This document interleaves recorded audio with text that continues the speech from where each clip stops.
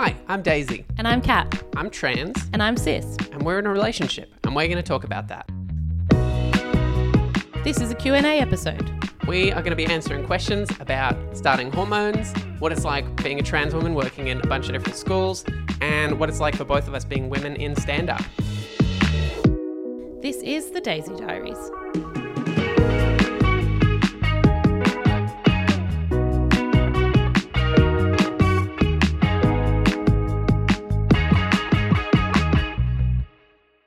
Hi, Daisy. Hi, Kat.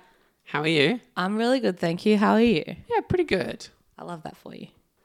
This is the 10th episode of the Daisy Diaries. Woo! Double digits, baby. Woo. We're going to do our little Q&A episode today.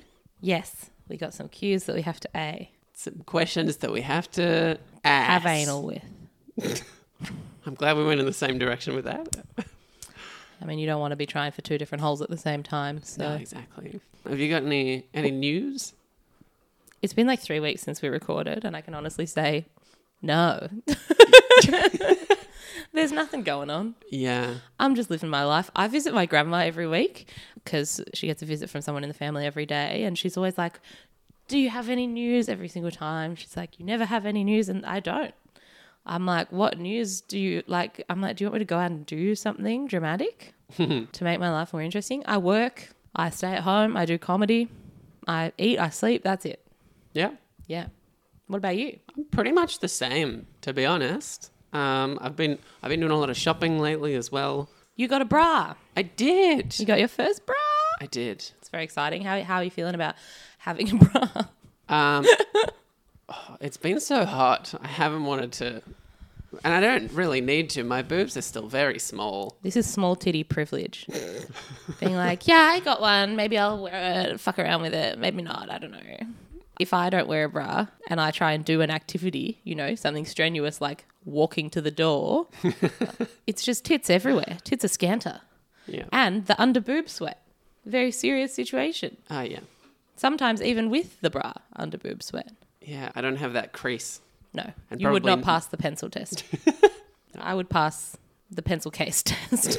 I feel like I'm just shaming you for having smaller titties than me. It's appropriate for your body I don't think shape. you're shaming me. Maybe you are, a little bit. Now I do. No, you have beautiful breasts. All it means is that if I'm not wearing a bra, I just need to make sure I'm wearing clothes that have pockets for carrying things. Sometimes when I have to go to the door quickly, and I'm not wearing a bra, I put my phone under my boob. That's true. Just tuck it in there. Yeah. How does it look when it comes out? A bit damp. Moist, there's a sheen. Yeah. Dewy, I would say. A sort of glossy, dewy sheen. The kind of thing that you wear makeup products to achieve. My phone gets from being under. Maybe I should start wearing. Put your face under your boobs. Well, I was going to say just kind of collecting the boob sweat out from under Oh. it and using it as a moisturizer. This has been a surprisly visceral start to the episode. I was trying to think of like a marketing way that you could promote that without calling it boob sweat, but calling it BS is like probably no good either. I mean, that is probably, it speaks to its efficacy Yeah. as a moisturizer. So Yeah. I don't see the problem with it. Well, did you have any updates? This one's a bit of a sad one. So it's sort of been like an ongoing thing in this podcast, talking about my grandpa and my relationship with him. He passed away last week. So I'm not really sure how I feel about. Obviously, I'm very sad. As for like those difficult conversations that I was going to have, I don't really know how I feel about those now. About the fact that you didn't end up having them? Yeah, exactly. Yeah. I think I'll come to terms with that eventually. But for now, I'm just like, I don't know. Is it a relief that I don't have to talk to him about that? Is it sad that I wasn't able to share that with him? Yeah. I don't know. What do you think? Bit of both, I guess. Yeah, I think it's interesting. I mean, you didn't have a lot of time from when you came out Yeah. to now. My feeling is that, based on no personal experience whatsoever, my feeling is that you would probably feel more like regret and sadness if you had been out for a long time and not told him. Yeah. Given what the situation was, especially with COVID and Well, not yeah. being able to see him all of last year, I didn't get to see him at all, really. it's sort of like, what could you do? And it's also like he did know you, true to how you were presenting at the time, for the vast, vast majority of the time that you and him knew each other. Yeah, that's true. So I don't think you should beat yourself up about it. Mm-hmm. You okay? Yeah, I'm okay. Do you need a break? No, I'm okay. All right. Well, Shall we get into our cues? yeah, so we asked for Q&A and we got 3 questions, which is 3 more questions than I honestly expected us to get. Yeah. I was very against doing the Q&A because I was like, we're not going to get any questions. It's going to be embarrassing. But we got 3, which is pretty good. Well, I'm thinking maybe like people listening to this episode may be like, oh, they're actually responding to because we've been talking about answering questions for a long time and never addressed any of them. Maybe we'll get some more questions after this. Maybe that's really optimistic. It's so optimistic. Daisy's like, we're going to get hundreds of questions. It's like we have 100 listeners. I thought we'd get like 5. Well, we got 3. We got 3. That's pretty good. 3 is closer to your guess than it was to my guess. Anyway, I just wanted to say thank you so much to the people who sent questions. Yeah, I think they were all quite interesting questions, and they're like thoughtful questions. Yeah, like before we get into it, because this is probably going to be our last episode for a little while. We were thinking we might take a bit of a break for a couple of months and then probably come back when things have progressed a bit more. We'll have some more updates for you. Yeah, and we have some more things to talk about, but for now we're just going to take some chill time, by which I mean live our normal lives. Yeah. But yeah, thank you so much to the people who ask questions, and thank you also to everyone who has listened and everybody who has shared it and everybody who has given us so much really touching feedback. Oh, it's been so nice. It's been all so positive, and yeah, it's been pretty great. So thank you so much. Yeah, it just feels like people are like really engaging with it. It's not just like a thing that they're listening to is like, oh, I'll listen to like a chat, whatever. Like every person that has spoken to me about this podcast has taken away something different. I think that's really cool. Yes, it's been fucking awesome. So yeah, leave us a review if you haven't, guys. We would love that. Tell your friends, share it, whatever. All right, I'm ready. Okay, so what's our first question? Our first question. So we thought what we'd do, we had 3 questions. 2 of them I think are going to be a bit quicker to answer. So we thought we'd do 2 of them up the top. And then kind of the third one was more of a suggestion of a topic. So we thought we'd kind of chat around that for the most. The first question is, it'd be cool to know any general advice you'd give to someone starting HRT. That's hormone replacement therapy. Yes. And that is from someone who's going to be starting testosterone. So different, obviously, than you. And is feeling impatient but also nervous about it. You're a advocate for the trans community now. Oh, wow. It's a big You responsibility. better give good advice. I think the main piece of advice I would give is be patient. A lot of the time, like, I was feeling like I wanted all these changes to happen really fast. I couldn't get on hormones soon enough. I was looking at, like, surgeries and stuff all the time as well. I was just like, I want to be different. And hormones take time. They take a lot of time to make those changes. To do what they do. Exactly. Do they do? Do they little dance? The little hormone dance? Literally, what am I saying? Oh my God. I don't know. Sorry. Go on. Yeah, so I'm not really sure what the effects of testosterone are, but estrogen treatment, like most of the changes take upwards of 2 years. So I'm only 4 months in myself, and I'm already like, oh, I'm trying to push my expectations lower, so anything that happens is just like a nice surprise or feels really good. Have any things that have happened been good surprises for you? Happy surprises? I talk about my boobs all the time, to be honest, but I didn't expect them to grow in as fast as they did or as much as they have at this point. So that's been really cool. It is kind of like, it's shocking in a way, like good shocking, surprising that it happens so quickly. Yeah. You kind of think, and I mean, I guess it has been the way that it just seems like there was nothing one day and then the next day there was something, but it happened within 6 weeks or something. Yeah. Really quick. Oh, this is something that maybe I should have addressed in the previous episode as well. We were talking about body image last time, and I think last time I mentioned that I didn't really consider my body image much before realizing I was trans, and now I'm in a good place. And I didn't really talk about that point where I was like waiting to get on hormones and I was feeling really impatient. I felt really bad about myself, and like as I mentioned, I was looking up all these like surgeries and things all the time. I was also looking at this Reddit thread called Trans Timelines a whole bunch. I still look at that I was going to say was. pretty often. But looking at like how long it takes for people to change, like their appearance to change, or the effects of having facial feminization surgery, things like that. And it was all just like, I want this right now. Why can't I have this right now? And I was feeling quite terrible. And it was only through like talking to a therapist that I was able to sort of, I don't know, calm myself down a bit. So yeah, it all just sort of comes back to like being patient. Oh, and the other thing is brace yourself for big mood swings. I'm pretty sure that's a universal thing. Mm-hmm. It's unpredictable and pretty funny sometimes, but also a bit scary sometimes. Scary how? Just like feeling like you're not really completely in control of what you're doing. I feel like it's another one of those things where it just exposes, like we're never really in control of our emotions. And you know that like, as in obviously you can be more in control and less in control. Mm. But obviously we know that internal things like hormones and other factors that are to do with your body and your like brain and not some mystical thing called the self so much as like brain chemistry and emotional regulation and the nervous system or whatever or hormones are in control of your emotions, but you still feel in control of them most of the time. But then when you're like, for you being on hormones, it's like it just shows the way that your emotions can be so affected by something. Yeah, exactly. That kind of breaks the myth of like, I'm this like autonomous being.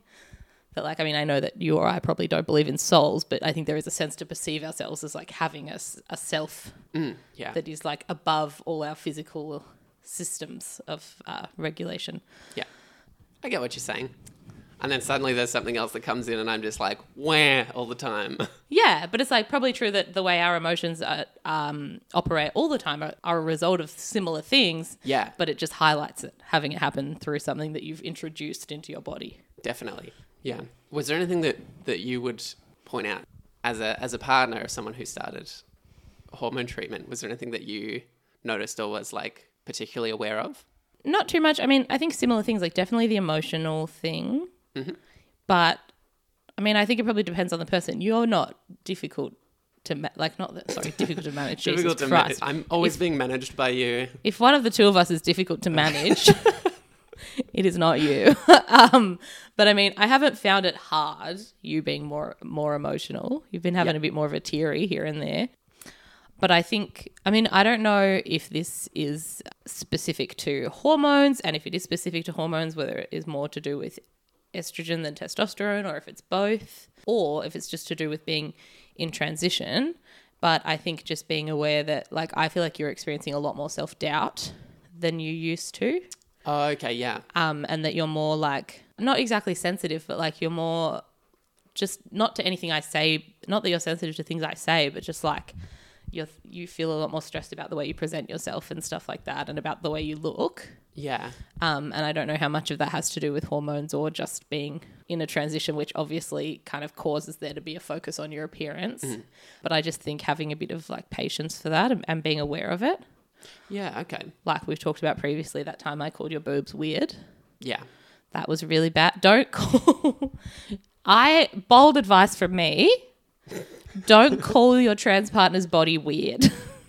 Yeah, that's a good piece of advice. That's bad. If you have one piece of advice from this question. Don't neg your partner. And you know what? That goes out to cis couples as well.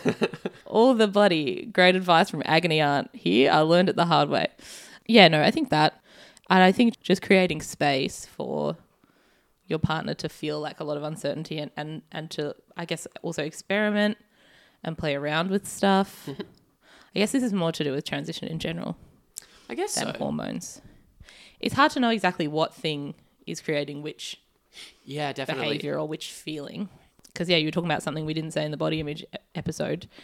The other thing that we didn't touch on is the fact that obviously there's a lot more focus on your appearance than there used to be, which, I mean, the reason I wanted to talk about that last time was to do with just the fact that I sometimes find that a bit triggering for my body image issues, that, like, you're thinking about your appearance a lot and the way you present yourself and your body, and then that makes me think about those things.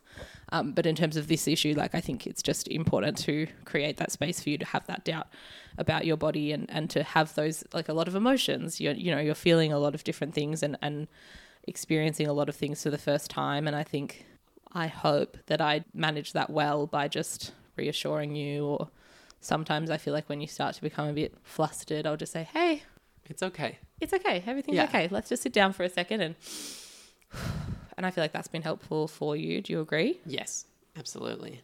So yeah, I think sometimes, and I mean, I would say this is to do with people experiencing big emotions in general, just being like, hey, it's okay to be feeling what you're feeling right now, but let's maybe just slow it down and like stop the other things that we're doing so you can just experience this emotion and not have to try and get dressed at the same time, for example. Yeah.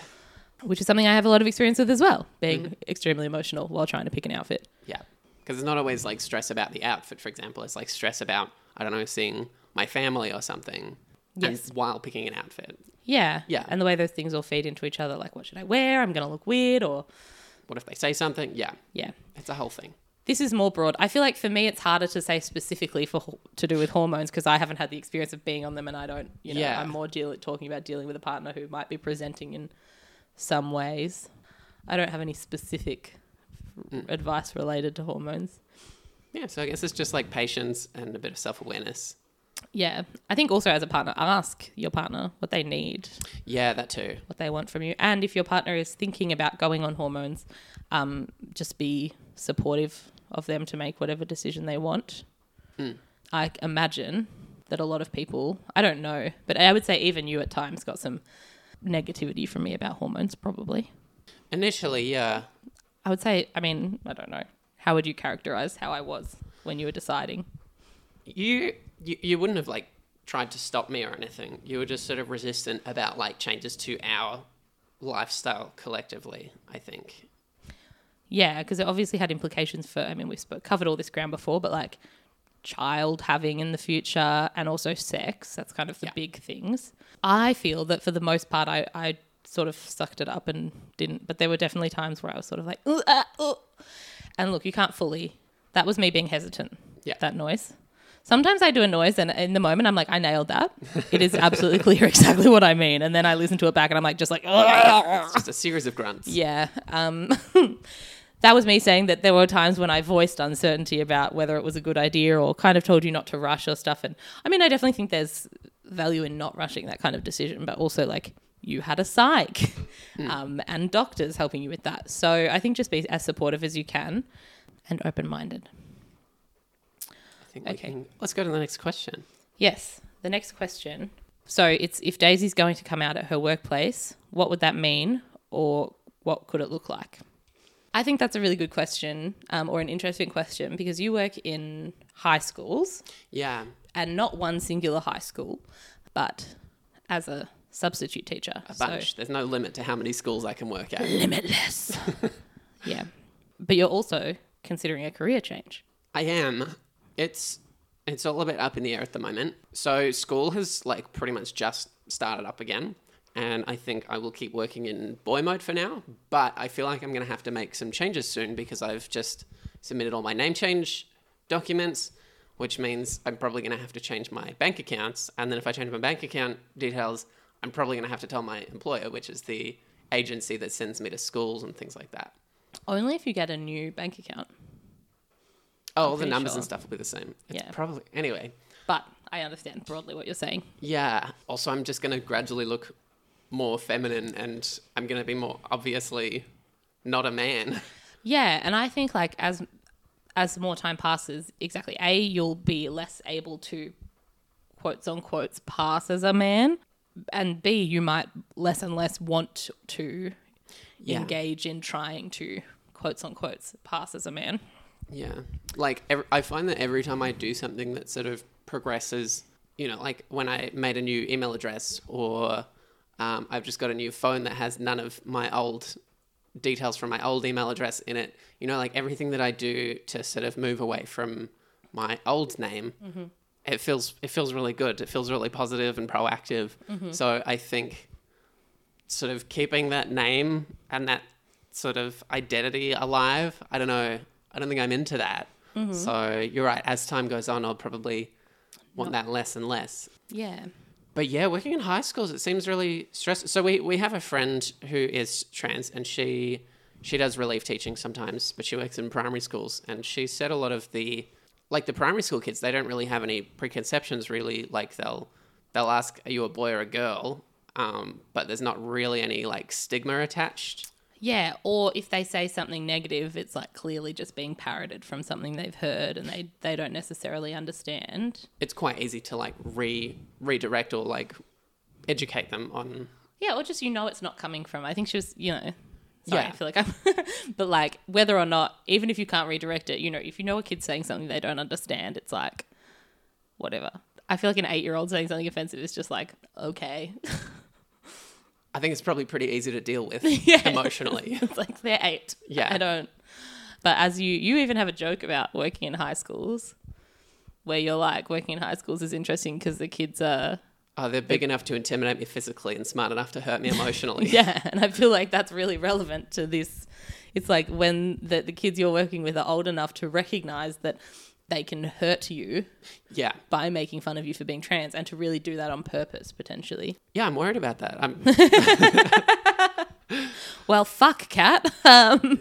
Yeah, that's something that's really sort of putting me on edge about being out at work. Most of them are fine. Most of them are just, they're not that interested in whichever teacher's filling in. They're just kind of there to, well, if it's a relief teacher, they're there to just hang out with their friends, to be honest. Well, okay, because you hear horror stories, and obviously we've all been in high school and seen the way that substitute teachers have been treated. And even though you sometimes have really shitty days at work, I haven't actually seen you come home that many days and be like, there was a targeted campaign to like break me. Yeah. Which I have seen with like when I was in school, that definitely happened. Does that happen?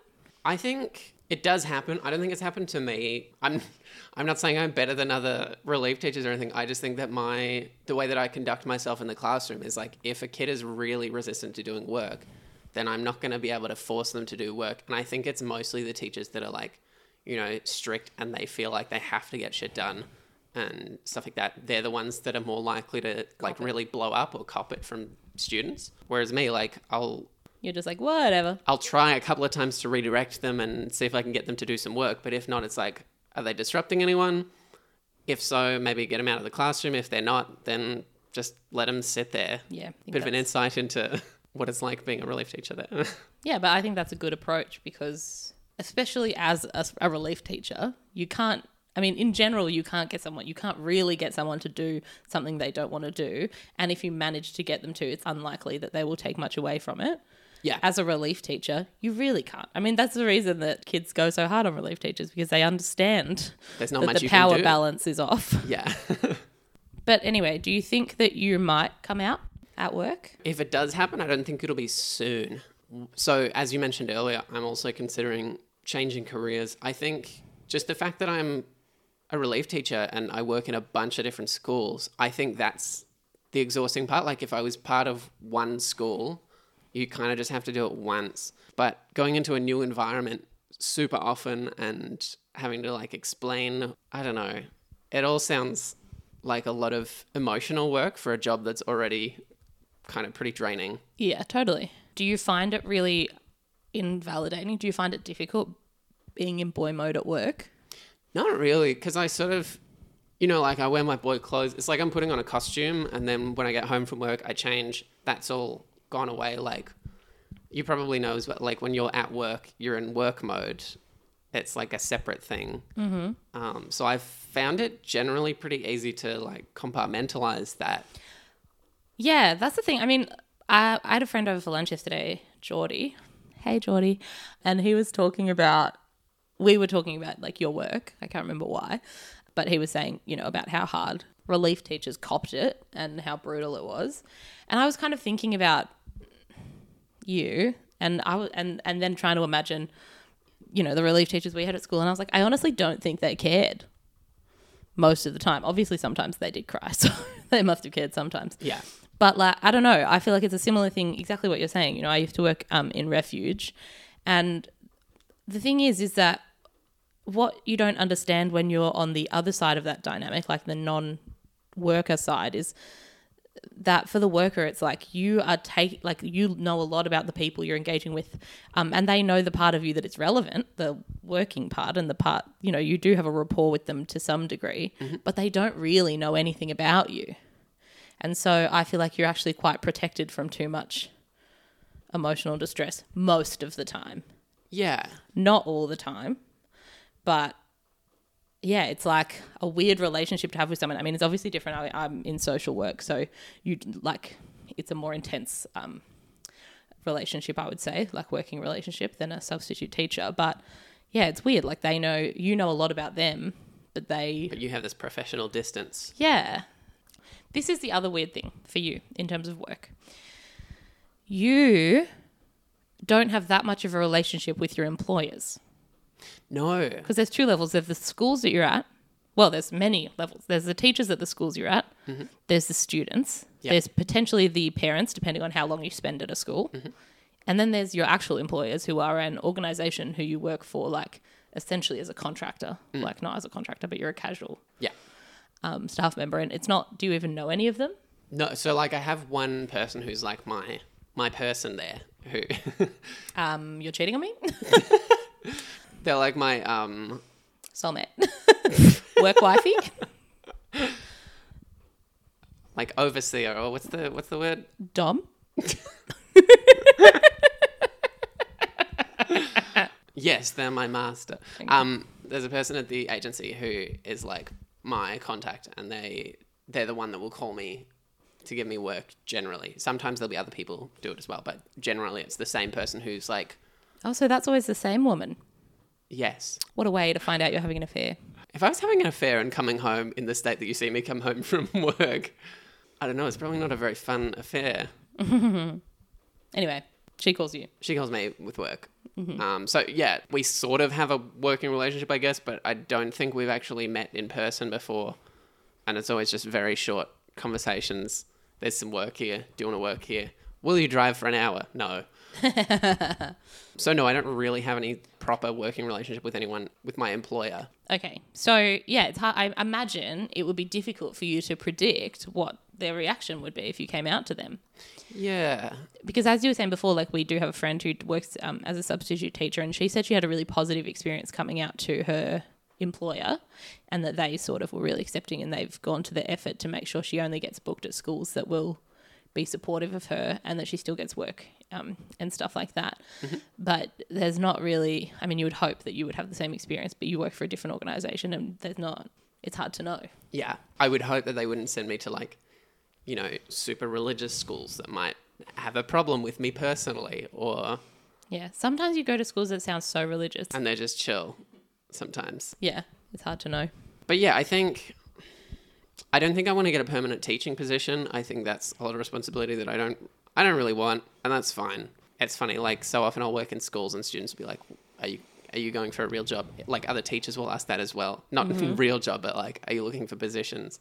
Mm-hmm. Like that's the expected thing, but it's like, I'm happy doing, well, for now I'm happy doing what I'm doing. But yeah, I think I do want to work somewhere that I can be like part of a collaborative environment. Yeah, like a workplace. Yeah, exactly. Like colleagues. I've not really had that a lot in any of my professional life. Mm-hmm. Like I worked at a pizza place. That was like a team environment, but everything else has sort of been fairly by myself.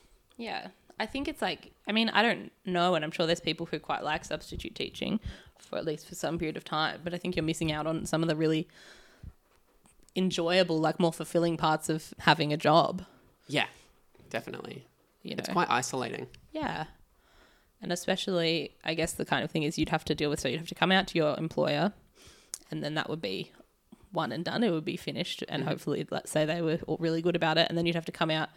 I guess you wouldn't have to come out at every school, actually. You'd just go in as a woman and... Yeah, exactly. Yeah. Just maybe get some awkward questions every now and again. Yeah. Yeah. But yeah, we'll see. We'll see what happens.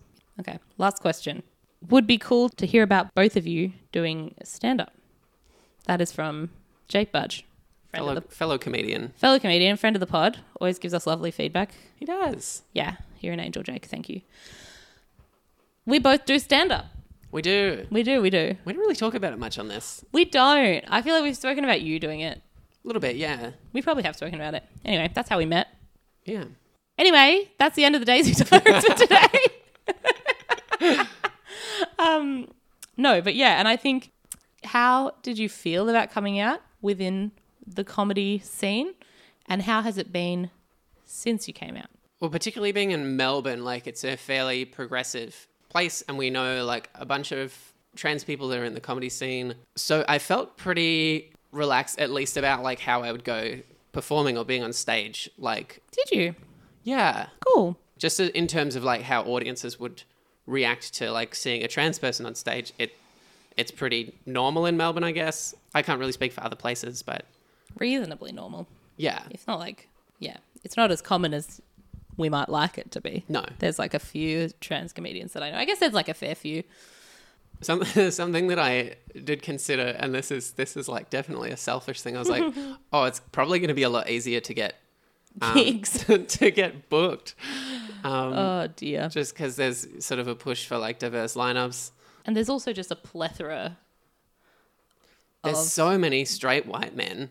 doing comedy. Doing There's just comedy. so many of them.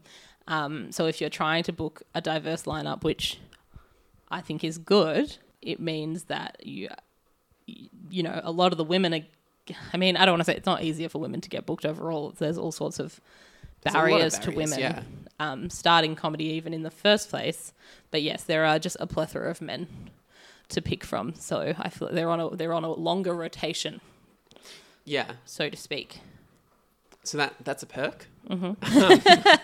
Have you been finding it's been paying off? Um, Aren't you worried about saying? I feel nervous to be like, and I'm getting booked heaps. it's like there's that movie where the guy pretends to be a woman. Mrs. Doubtfire? No, it's called like Tootsie or something. Oh, yeah. I've heard of it, but I haven't seen it. Anyway, this is not that because I'm actually a woman. Yeah, I found that it's a bit easier to get booked Yeah. now, which is nice. Good for you. And I think like my experiences is something that not that many performers have. So that as from like a writing perspective, I've had a lot to draw on that no one else can really talk about. And you've written a few things as well about like About you? yeah. Yeah. I feel like I am just cashing out on this experience. I mean, a kind of cashing out where there's no cash or money of any kind. It's exposure. It's no, but I mean, like even having this podcast, I've like always been like, I would never make a podcast because I'm just don't think I have anything super valuable or interesting to put out there. And now I'm like, thank you, Daisy. You are the most interesting thing about me. You've made me more interesting. And same with comedy. I mean, I obviously have most of my jokes are about other things, but I'm like, yeah, this is a really interesting angle because it's not an experience that a lot of people have. And I think the most interesting comedy, I would say, is about either naming something that people don't realize is a relatable experience until they hear you say it on stage and hear everyone else laugh. Like, I think that's really good. Or speaking about something that isn't an experience most people have had and being able to show how it is relatable. Yeah. Or how it is linked to, you know, a shared human experience or whatever. So that's been good. It's interesting because you never had the experience really of being a man in comedy because you weren't a man in comedy so much. You were like a not yet out trans woman in comedy, I guess, in a sense. Although on previous episodes, we've talked about the fact that you do view yourself as having previously kind of quotes unquote been a man Yeah, it's sort of this sort of like nebulous thing. Brief aside, do you feel like the more time that passes, the less you feel like that is true? Yeah. Yeah. I think so. And I think I feel that as well. Like the more time passes, the more it seems like, no, you probably, because you realize you're just you. Yeah. But I think it's just confusing, like, because obviously on one level, gender is a construct and it's not really real. And on another level, there is a lived reality associated with it. Yeah. And when you're in the middle of kind of transitioning from one to the other, it's hard to unpick the two. Definitely. But I digress. What I'm trying to say is that you didn't have this experience of being like a super confident blokey man in comedy who was like kind of reaping in the benefits of that privilege, whatever that may be. And I'm not trying to really make any bold statements about what that entails. I know, even from speaking with you before you were out to me, that you felt quite uncomfortable. You didn't really feel like you fit in with male comedians, but you also didn't feel like you could sort of be a part of the women comedians. Yeah. Like avoiding saying female because female has been claimed as an incel term. I'm like, male comedians and woman comedians. Comedians who are women. Oh dear. Comedians experiencing womanhood. On the one hand, you've had this interesting experience from going from being like a perceived as whatever, a male comedian, to now being perceived as a female comedian. Mm-hmm. But then before I went to say that, I thought, but did you really experience being a male comedian, or were you kind of riddled with all sorts of self-doubt about it? But then who's to say that men aren't also experiencing that self-doubt? We probably all are. Yeah. I don't fucking know what I'm saying, honestly. Getting into some philosophy here. Typical me. Oh my God. Classic me. I'm so philosophical. What do men really feel? It's the question for today. Can anyone confirm that men feel? Send us a direct message on Instagram. No. I just don't remember what the start of this point was. I've actually forgotten. Oh, okay. I feel more welcomed generally by men and women and everyone, I guess. Which is interesting. Yeah. And maybe that's because they're picking up on the fact that I'm feeling more at ease when I'm in those situations. Or maybe they're just more aware of wanting to make you feel at ease. That could be it too, yeah. I think that something like this, because, I do believe that most people are good, well-intentioned. And I think that something like this, it just makes you recognize the humanity in people a little bit more, as in for them to recognize the humanity in you. Yeah. Because, I don't know, I had a friend who came out as trans, a friend of ours who I knew her before she was out. And I actually wasn't speaking, we weren't really in contact at the time that she came out. And when I found out, I felt really kind of guilty and for not knowing. And we had an argument and I felt really bad because I was she was obviously going through something really significant and blah, blah, blah. Anyway, we eventually got back in contact again and I said something to that effect to her and she was basically like, that's stupid. You shouldn't have not argued with me because I'm trans. It's really irrelevant. Yeah. And what I kind of realized was it just makes it so clear that everyone is going through something that you don't know about. And it was just an example that made that very salient. Yeah. And I feel like maybe that is what it is that especially for men, we tend as a society not... I mean, of course, we care about their inner life. We make movies about their perspective and all media is about their perspective, but we don't really care about their emotional life that much as a society to broadly generalize. Whereas women, we do tend to, and I feel like maybe it just brought into focus the fact that you have an emotional reality. Yeah. And the thing that you just mentioned earlier, a few people have said that to me as well, I can't believe I didn't know, or Yeah, and it's I don't know, do you feel the same way that it's kind of how would you have known? Yeah. But I think, people are just oh my God, Yeah, it's I'm sorry I wasn't able to support you through that because I wasn't aware. I'm sorry you were going through that by yourself. Yeah. Well, it's funny because you had a similar experience, I think, to what she at least has sort of said to me. I don't know. Obviously, I don't know as much about her journey as I know about yours. Journey, take a shot. But she was yeah, I didn't know either. So how would you have known? Yeah. But yeah, I think it's interesting that you found both more acceptance from men and women in that. And I wonder if, I don't know because I'm not a man in comedy, but if there's a certain, I don't know, it just seems there's a lot of blokiness and jokiness, and if there isn't as much kind of checking in with each other and emotional closeness. But I can't say that there isn't because I'm not. You're not in that environment. Yeah, I'm observing it from the outside, whereas with women, I tend to be within those friendships. Mm-hmm. Oh, one last thing on the comedy, just day-to-day of comedy, I'm a bit more aware of being out at night and things like that. Yeah, it's interesting. So that's a change. I would quite happily walk home from gigs or get public transport late at night, and now I'm just a bit more aware of maybe how that could go wrong. So that's something I've had to adjust to. Yeah, I think one of the things, I don't know if I've ever spoken to this before, but when you came out, and it no longer worries me as much, but one of the things when you came out to me that I freaked out about was the idea that I might be less safe on the street with you rather than more safe. Yeah. Because being a woman with a male partner, you're just used to the idea that if your partner is around you while you're walking at night or whatever, you're much more safe than you would be if you were on your own. Whereas now I no longer know if that's necessarily true. So yeah, that is something I've experienced as well. But I do find that I still feel pretty safe walking around with you at night, because I think just having two people there is...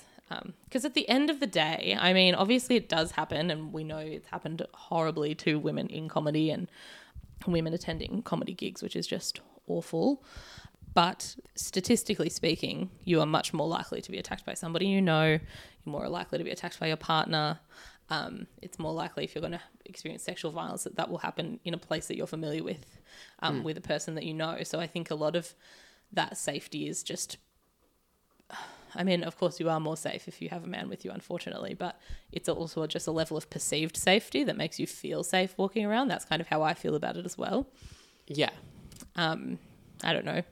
I feel like that's kind of a problematic statement. Of course, there is a real threat to women's safety walking up the street at night, and we've seen that proven time and time again, but it is nowhere near as significant as I feel like it is perceived to be compared to our risk of danger in other situations, like at parties. Yeah, that's true. Yeah. What is your experience of being a woman in comedy?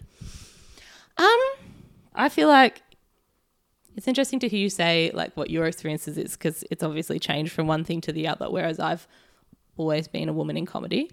For me, I definitely felt so welcomed by other women, and I think the most kind of joyful part of comedy has been that community of women that I've found, and who like really support each other, and that has been such a enriching experience. It was interesting for me because I went to a school. I mean, my group of friends from high school, and when I think about my friends in high school, when I was in high school, have been either mainly women or a pretty equal split of women and men. And then I studied social work, and I work in social work, and social work is an incredibly woman-dominated field. Yeah. Which is to say that until comedy, I had never really been in like a male-dominated space, especially in regards to like a kind of profession. It's not my profession, but a like kind of workplace type environment, which comedy is. So yeah, it was interesting, and I have found it challenging at times because I just got very used to being around a lot of women, and to it being assumed. I mean, in social work, if anything, it's assumed that women are more natural social workers. I mean, there's still definitely sexism in the sense that there's always like one man and he's always the fucking senior manager. But yeah, I think there's such a good community of women, and there are like a lot of obviously great men in comedy as well, but I have felt like it can sometimes be a hostile environment towards women, and I don't feel that is usually any particular man or even like group of men making it that way. Of course, there are unfortunately occasions when there is like targeted hostility, but it's more more like a cultural thing. Yeah, like a cultural thing. It's very blokey, and that it just feels like there's this belief that men are better at it sometimes, or that men are more natural comedians, and that's not just it's not from other comics necessarily. It's from audiences. It's from the media that you consume. Yeah, and it's from this idea that women have to get booked because there has to be diversity on lineups. Not because they've earned their spot or anything like that. It's easier for women to get booked because we need to have women on our lineup and which is obviously true, but you also have to get to a certain point to even be being considered for that. And there are a lot of roadblocks for women to reach that point. Well, yeah, the deliberately diverse lineups are a push against the culture. Yeah. So once those become normal, then it's fine.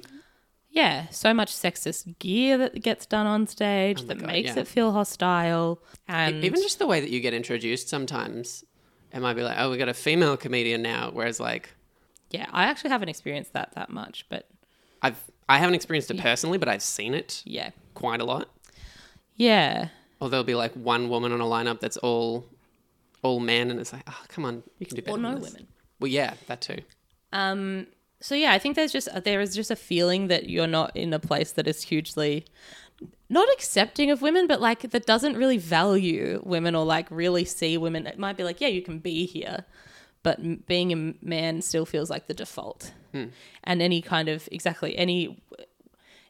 is a strong female presence, it feels like exactly what you're saying, like an active pushback rather than just a natural state of affairs, let alone if you have a whole woman lineup, that's obviously some like a hugely political special thing or, event. Yeah.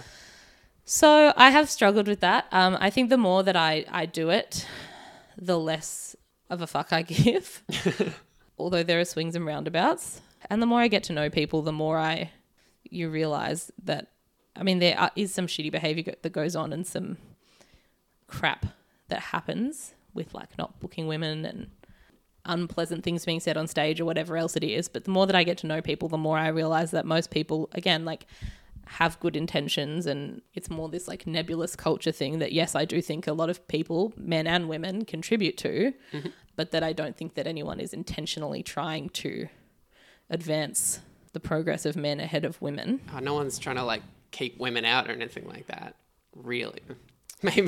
Maybe some. No, but I don't think people are. And I think that I wish that more men were more committed to uplifting women in comedy and making kind of equal balanced lineups and stuff the default. And it can be really frustrating when they're not. And again, especially when I've come from a background like working in social work and studying social work, you talk a lot about gender roles and politics and stuff like that. So it's just the given that there's this kind of belief system around politics and the way that things like gender inequality affects things, and then suddenly being in a setting where it's contentious, if that's even true, can be a bit frustrating. Yeah, I don't know. Do you feel any of that? Yeah, so having seen, and I have some friends as well who sort of have like a perception that some women get booked because they need to have balanced lineups or something, and it's like that's a dumb attitude to have. Well, can I just say, yeah, I think that there are women who are getting booked because men are thinking, oh, we have to book some women. But are you telling me that no men get booked who are kind of shit at comedy? Because that's not true. It's this implication that obviously a man could do it better. Yeah. But we have to get a woman, so we'll get a woman. Well, it's not like there aren't plenty of, men who are getting those spots who are not necessarily the quotes on quotes best for the job. It's interesting with kind of gender stuff in comedy or in a lot of different spaces. It's really hard to know what is your own feelings that you're carrying in. Yeah. Like, am I just perceiving a hostility a lot of the time? Is there a hostility? What is reasonable to expect? That kind of thing. Yeah. It's similar to like talking about, when we were talking about body image last episode, I was saying that I realize a lot of the kind of fat phobia I experience is actually like my own internalized fat phobia that I like perceive around me, that I'm thinking everyone thinks I'm fat, everyone thinks I'm whatever. People are thinking about my weight. People are judging me because of my weight, but no one's actually vocalizing that. Yeah. And it's impossible to know how much of it there is actually out there and how much is just my internal dialogue. And I think it's probably similar in comedy. Yeah, I agree. But yeah, I mean, I feel to go on to a more positive note, I feel like you've had a pretty good experience. And like since coming out in comedy, from what you said before, people have been more open to you, not less. And your material has been so good. Thank you. You've been writing these jokes about you coming out and your experience of being trans so far, and I think they're so funny and they're so like particular to you, and I think it's been a really good opportunity for you to write about. I think those are the best things to write about that are kind of experiences not that many people have that are quite close to you. Yeah. You're like bringing people into your life and I don't know, showing them who you are in a way that like is personal. Yeah, and they also kind of hopefully will kind of learn something about an experience they didn't know that much about beforehand. So I think that's been awesome. And I would say for the most part we have a great comedy community in Melbourne who are pretty accepting of diversity. Yeah, absolutely. Yeah, I think we're lucky. I don't know. I haven't done comedy in any other states or anything, so I don't really know, but I do definitely feel like it's mostly a pretty accepting scene, and there is a really good community of women as well who really support each other and look out for each other. Mm-hmm. All right. I think that's kind of it. That is it, I reckon. Again, thank you so much, everyone who's listened so far. We're going to take a bit of a break. You can still send regroup. us more questions if you want to. Send them, leave reviews, follow our social media. It's Daisy Diaries Pod, I think, on Instagram, and the Daisy Diaries Podcast on Facebook. Maybe, maybe not. I don't know. You'll out. find us. Yeah, we literally so appreciate everybody who has gotten in contact with us or just listened. This has been an awesome project so far, and I think we just want to take some time to kind of regroup and see where we might want to go with it next, and then we'll be back. Sweet. See ya. Bye.